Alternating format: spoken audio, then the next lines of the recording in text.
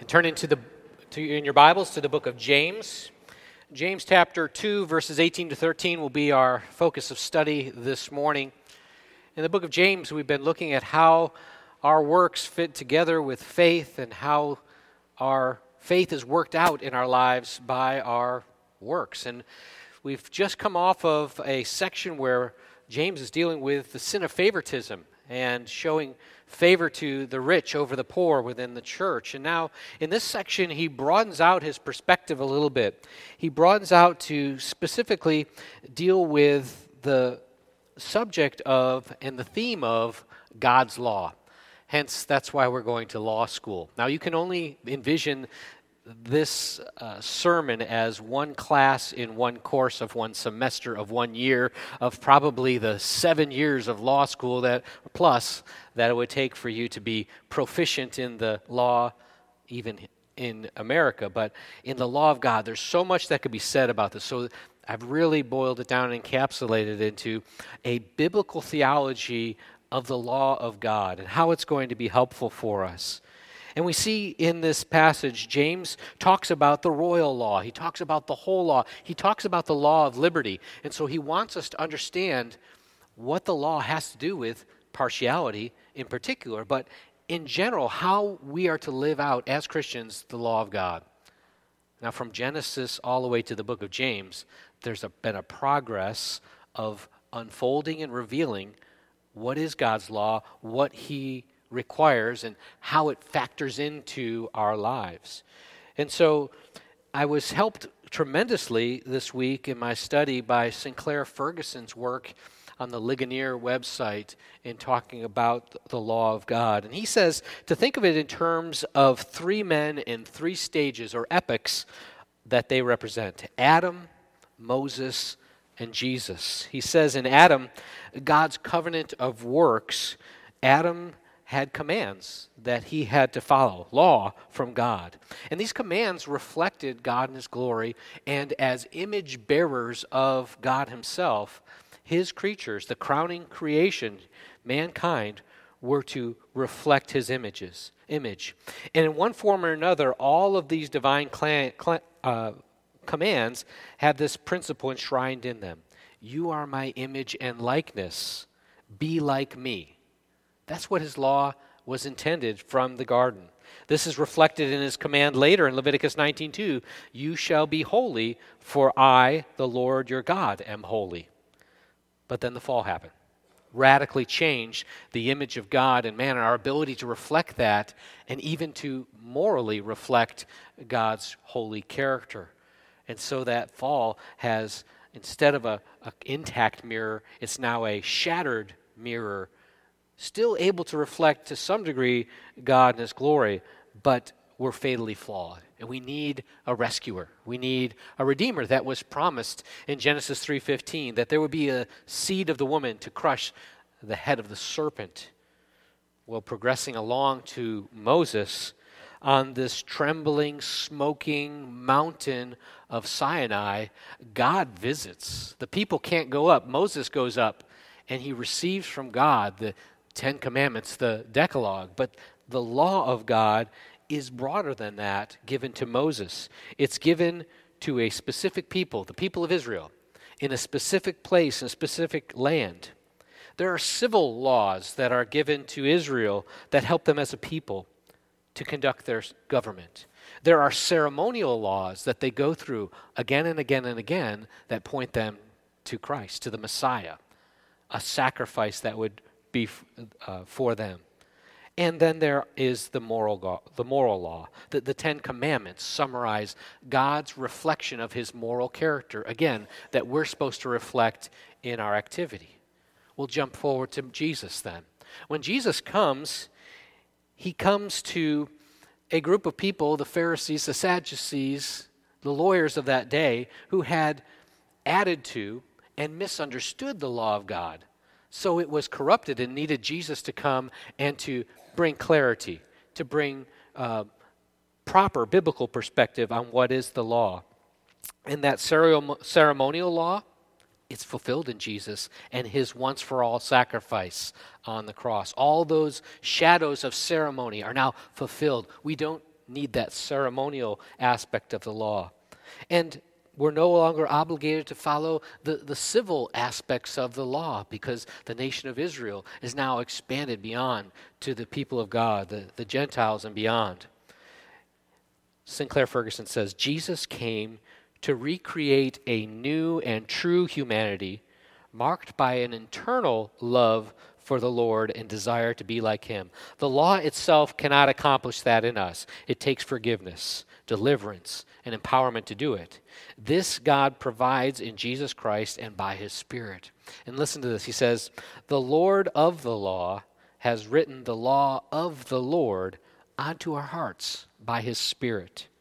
It was written on tablets of stone before, but now it's written on our hearts. And it's written by the Holy Spirit, God himself. He says, empowered from within by the Spirit of the law-keeping Jesus, we love the law because we love the Lord. Just as in the Old Covenant, the principle of life was, I who love you am holy, love me in return by being holy as well. So in the New Covenant, the principle of life can also be summed up in one sentence. God's Son, Jesus, is the image of God in our human nature, so be like Jesus. After all, our becoming like Christ has always been the Father's design and goal for us. So with that said, with that kind of biblical framework for the progress of revelation about God's law, here, James chapter 2, beginning with verse 8. If you really fulfill the royal law according to the Scripture, you shall love your neighbor as yourself, you're doing well. But if you show partiality, you're committing sin and are convicted by the law as transgressors. For whoever keeps the whole law, but fails in one point, has become guilty of all of it. For he who said, do not commit adultery, also said, do not murder. If you do not commit adultery, but you do murder, you've become a transgressor of the law.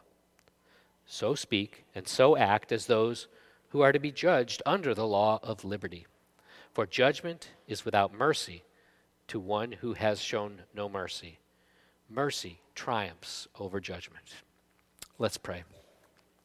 Oh, Heavenly Father, as we approach your holy and inspired word, we need your Holy Spirit to open our eyes and ears to the truth of your word. Lord, we need that same Spirit's empowerment to hear and to obey all that you've commanded us. Lord, the book of James just really hits us in the face with how we are called to live, how we are called to obey your law. And I pray, Lord, that we would recognize that your great grace is abundant, your grace is free, and your grace enables us to follow your law. Help us, Lord, as we glean from your word this morning. In Jesus' name, amen. You know, if I'm truthful, as I've grown up in a church and as I heard the gospel from a young age, I learned about what Jesus did for my sins in paying for them on the cross, and that I had to repent of my sins, believe on him, and then live my life for him. But I always struggled with, well, what does the Old Testament have to do with that? Particularly, what does the law of God, what do the Ten Commandments have to do with me as a Christian now and follower of Jesus? Do I follow the same laws or different laws? It seemed like there were so many laws and it was so confusing. And I hope it's been clarifying and helpful to understand the different components of the law and the way in which they do apply to us. But we have to unpack that further. I thought, if I'm saved by grace through faith in Jesus Christ, do I need to keep the law? Am I being a Pharisee or a legalist or a moralist if I somehow want to strive to follow God's law? How do I avoid that trap of legalism or moralism in obeying God's law? And if Jesus didn't do away with the law, but he came to fulfill the law, how can I obey it and still live by grace? Am I living by the law or am I living by grace? Romans 3:31 is helpful and is a guide for us. Paul says, do we then overthrow the law by faith? By no means. On the contrary, we uphold the law. So let's look this morning at God's law. I heard someone say that the person who truly understands grace loves God's law. So when we embrace a proper perspective on God's law, we're going to be freed to pursue grace-empowered obedience. Let's look first at verses 8 and 9, where we see James make the first description of the law, the royal law, which is summarized as love your neighbor as yourself. Verse 8, if you really fulfill the royal law according to the Scripture, you shall love your neighbor as yourself, you're doing well. But if you show partiality, you're committing sin and you're convicted by the law as transgressors. So this royal law, according to the Scriptures, well, we saw that law actually in the Old Testament. We saw that it reiterated again with Jesus. Do you remember in Matthew 22 when there is a lawyer that comes to Jesus and he says, "Teacher, what's the greatest commandment of the law?" Good question. He said to him, "You shall love the Lord your God with all your heart, with all your soul, with all your mind." This is the great and first commandment. And the second is like it. And this is a repetition of that royal law. You shall love your neighbor as yourself. On these two commandments depend all the law and the prophets. The first table of the law, love God. Second table, love your neighbor as yourself. Well, I want to make a clarification or maybe address a misinterpretation of this passage as it's repeated a number of times in Scripture, the statement, love your neighbor as yourself. And this idea is this a command to love yourself? The answer is no. This is a command to love your neighbor. The natural and normal love that we have is for ourselves. It's kind of our default position. There's no lack of self-love in the world. And Paul warns us of becoming lovers of self in 2 Timothy 3:2. People in their unregenerate condition love themselves too much, and that's our problem. But that's not to say that we should hate ourselves. We should view ourselves properly. How do we view ourselves? Well, we're created with dignity because we're created in the likeness and image of God. Every human being is that way. But as fallen sinners, saved by grace, redeemed people, we can see ourselves as beloved, justified, adopted, joint heirs with Jesus. That's the dignity that we have in our union with Christ. Those who are in faith, have placed their faith in Christ, He's the sole source, though, of our value and dignity. We don't love ourselves in ourselves. We love ourselves because God has loved us with such a great love. So let's look two ways to look at this royal law. And the first is, it's the law of the kingdom. It's the king, the sovereign, who has the right to govern human morality. If God is the creator, He made us all. He is the ruler over us all. He can give us the rules that He wants because he made us. So when this question comes to Jesus about who is my neighbor, we should understand that there was precedent for this back in Leviticus 19. In Leviticus 19, there were laws that were given that described how we are to love one another, how we're to love our brothers, how we're to love our mothers, our fathers, how we're to love the poor, the sojourner, how to love the worker, how to love blind, deaf. It's expansive in who we are called to love in the law. In Leviticus 19:15 it says, "You shall do no injustice in court. You shall not be partial to the poor or defer to the great, but in righteousness you shall judge your neighbor. You shall not go around as a slanderer among your people. You shall not stand up against the life of your neighbor. I am the Lord. You shall not hate your brother in your heart. You shall not reason, but you shall reason frankly with your neighbor, lest you incur sin because of him.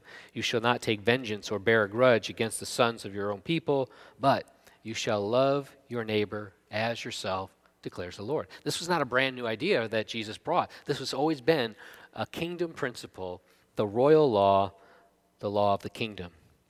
But in another sense, Jesus himself as the fulfillment, the messianic king, the royal David's seed, he is in fact the lawgiver. The law of Jesus could be the royal law. And when this lawyer came and put him to the test, and what's in the law?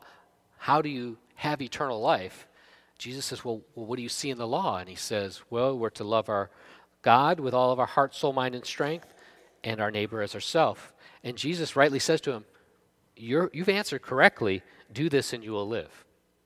If you can keep the law perfectly, you will live. But guess what? None of us keep that law perfectly, that lawyer included. And so he desired to justify himself. We're told that lawyer said, well, who is my neighbor? If I can narrow the field of people that I need to love, maybe I got a shot. But if I got to love all those people that Leviticus 19 says I got to love, there's no way. You don't even have a shot if you narrow it down to just the people that live in your household as neighbors, let alone your next door neighbors. But Jesus says a man was going down from Jerusalem to Jericho, fell among robbers, and he was beat down. And a priest passes by, and a Levite passes by, and nobody helps him. But a Samaritan sees him, had compassion, binds up his wounds, takes care of him, brings him to an inn and says to the innkeeper, here's money, take care of him. If he needs more, I'll come back and give you more.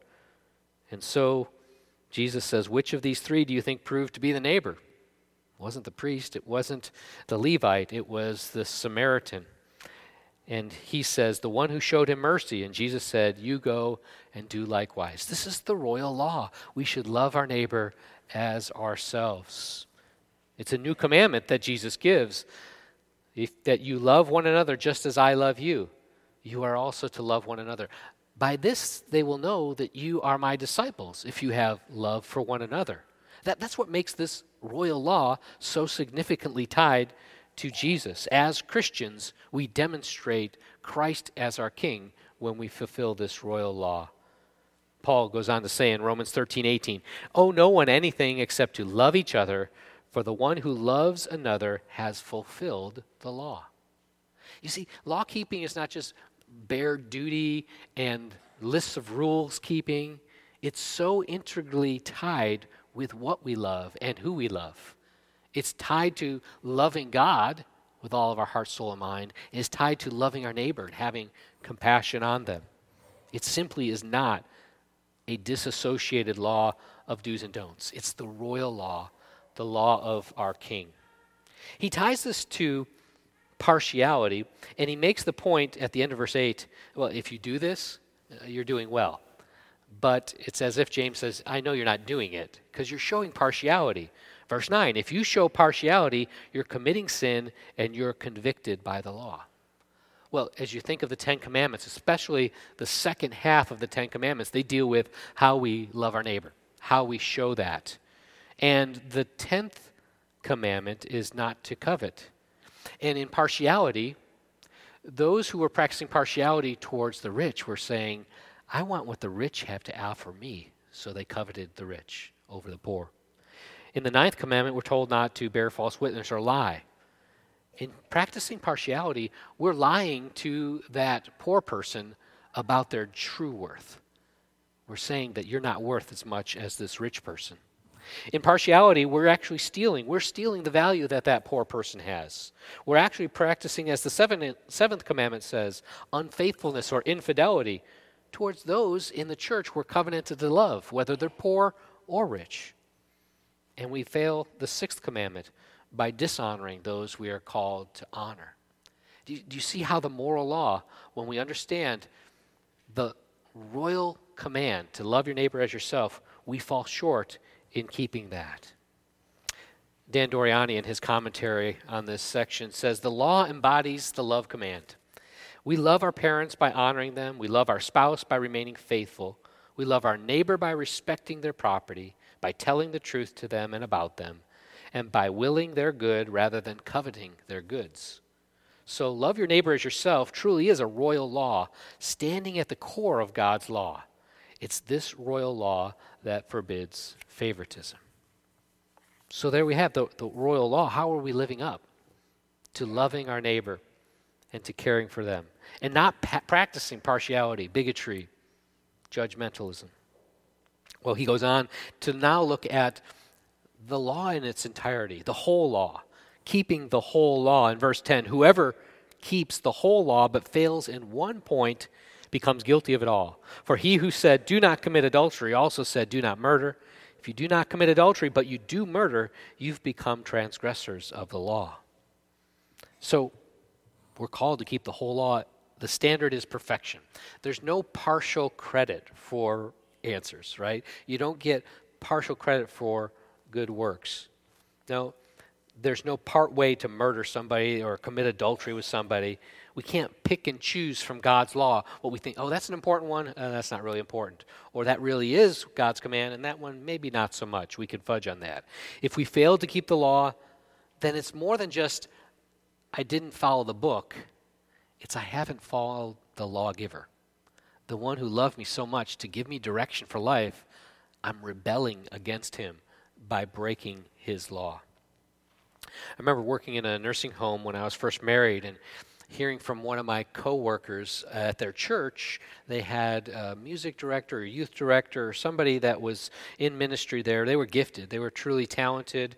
They were doing a lot. It seems to be effective ministry there. The problem was that they were notorious for going out on Friday, Saturday nights, getting drunk, and hooking up with people that weren't their wife. And so it's mind-boggling that a church wasn't addressing this when it became notorious and open. And I don't know what he was thinking. Was it just that, well, I'm doing so much good for the church, I'm following, and I'm so needed and doing good here that I can afford to slip up here and there on this side. I don't know what he thought. And before you say, well, that's one messed up church, or you say, phew, I'm glad that guy is not me, let's just take a minute to apply this moral law to the deeper level that Jesus applies. Do not murder and do not commit adultery. In Matthew 5:21, where he says, you've heard it was said of old, you shall not murder. Whoever murders is liable of the judgment. But I say to you that everyone who's angry with his brother will be liable to judgment. Ouch. Whoever insults his brother will be liable to the council. Oh. And whoever says, you fool, will be liable to the hell of fire. Jesus' standard is not just the letter of the law, but what's the heart below murder. And you've heard it said that you shall not commit adultery. But I say to you that everyone who looks at a woman with lustful intent has already committed adultery with her in his heart. See, the Lord takes the law to a much deeper level. The whole law requires moral perfection. You can't pick and choose what parts you want to obey. You can't see law keeping as some of the Jews of James' day saw. Well, there are real important laws, and then there's some that are not so important. And if I stick with the more important ones, then I can fudge on the not so important ones. It's kind of like law keeping or breaking is just the piling up of good deeds, and obedience piles it up, and disobedience, lowers your pile a little bit. But God will certainly accept the pile at the end of the day. That's not what he says. Be holy as I am holy. He requires perfection. It's not like that behavior chart on the wall where you get stars for good behavior and you get demerits for bad behavior. That's not how God's law works. That's not how God judges. Alec Motyer, in his commentary, does a good job of illustrating this. He says, no, the law is like a pane of glass that broken in one place shatters the whole thing. I had a remodeling job out of college that I did painting, and I was working on a man's house to replace a window. I was up on the second floor on the roof outside, and I had taken measurements of the pane where the broken glass was, and I called down to him, and he went off to the hardware store, came back with a pane of glass, and I was going to put it in and glaze it and have it all finished. It was the end of the day. It's getting to be a long day. I gave him the measurements. When he came back, that piece was too big. It didn't fit. So take it down. He goes back to the hardware store. He brings back the next piece, and that piece is too small. It just doesn't fit. Frustrated, getting angry, he takes that last piece, comes back, and as he's walking up the sidewalk, I see him with the glass, and he's making his way.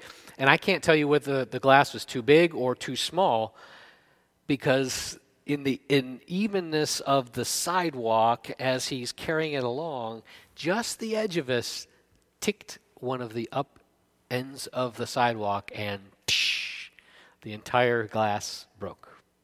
That's us in regard to the law. We break one part of it, we're guilty of it all, and we stand condemned before God. God doesn't grade on the curve. And James makes it clear, partiality is an offense to our sovereign God. You may think it fits in that category of little laws, no big deal, but this is saying, you are saying that this person is not significant. This person doesn't matter when God says he does. So as minor as we think it is, we've broken the whole law.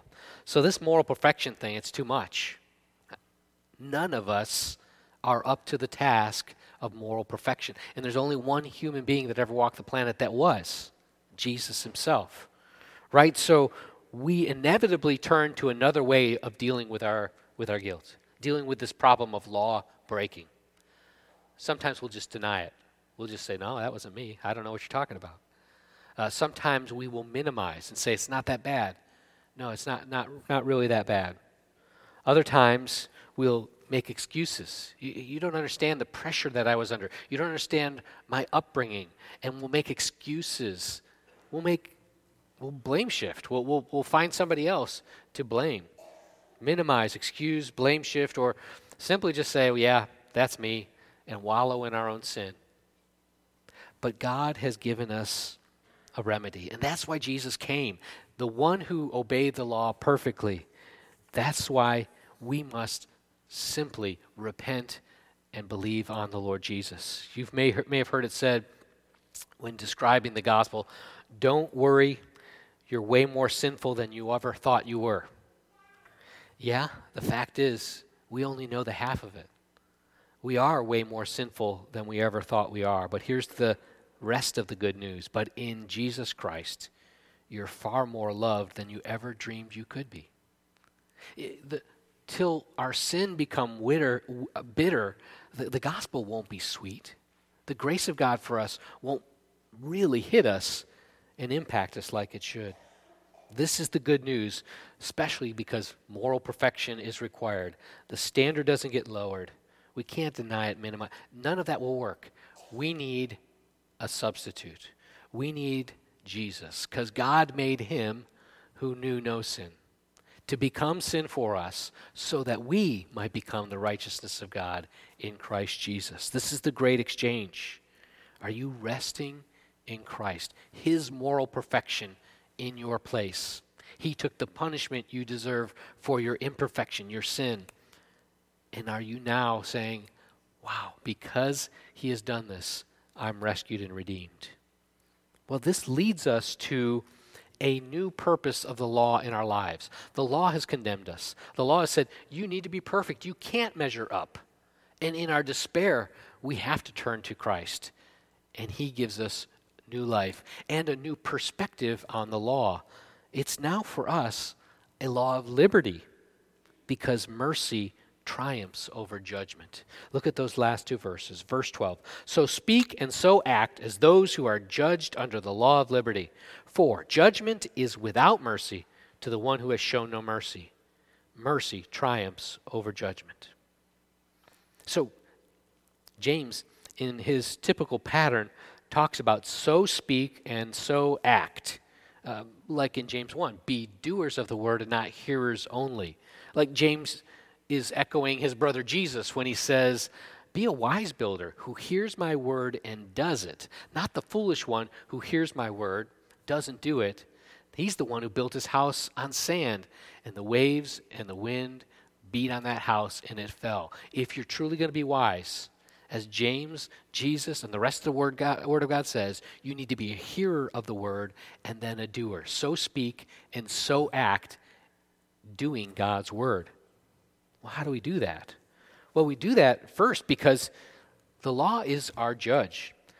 We have to so speak and act as those who will be judged. The truth of the matter is, everyone is going to stand before the King in judgment. At the great white throne judgment, we are going to be judged, and the law of God is going to be the standard. And we all fall short of that law. And Jesus is going to ask, when I was hungry, did you feed me? When I was sick, did you care for me? When I was in prison, did you visit me? And many will say unto that day, Lord, Lord, what about us?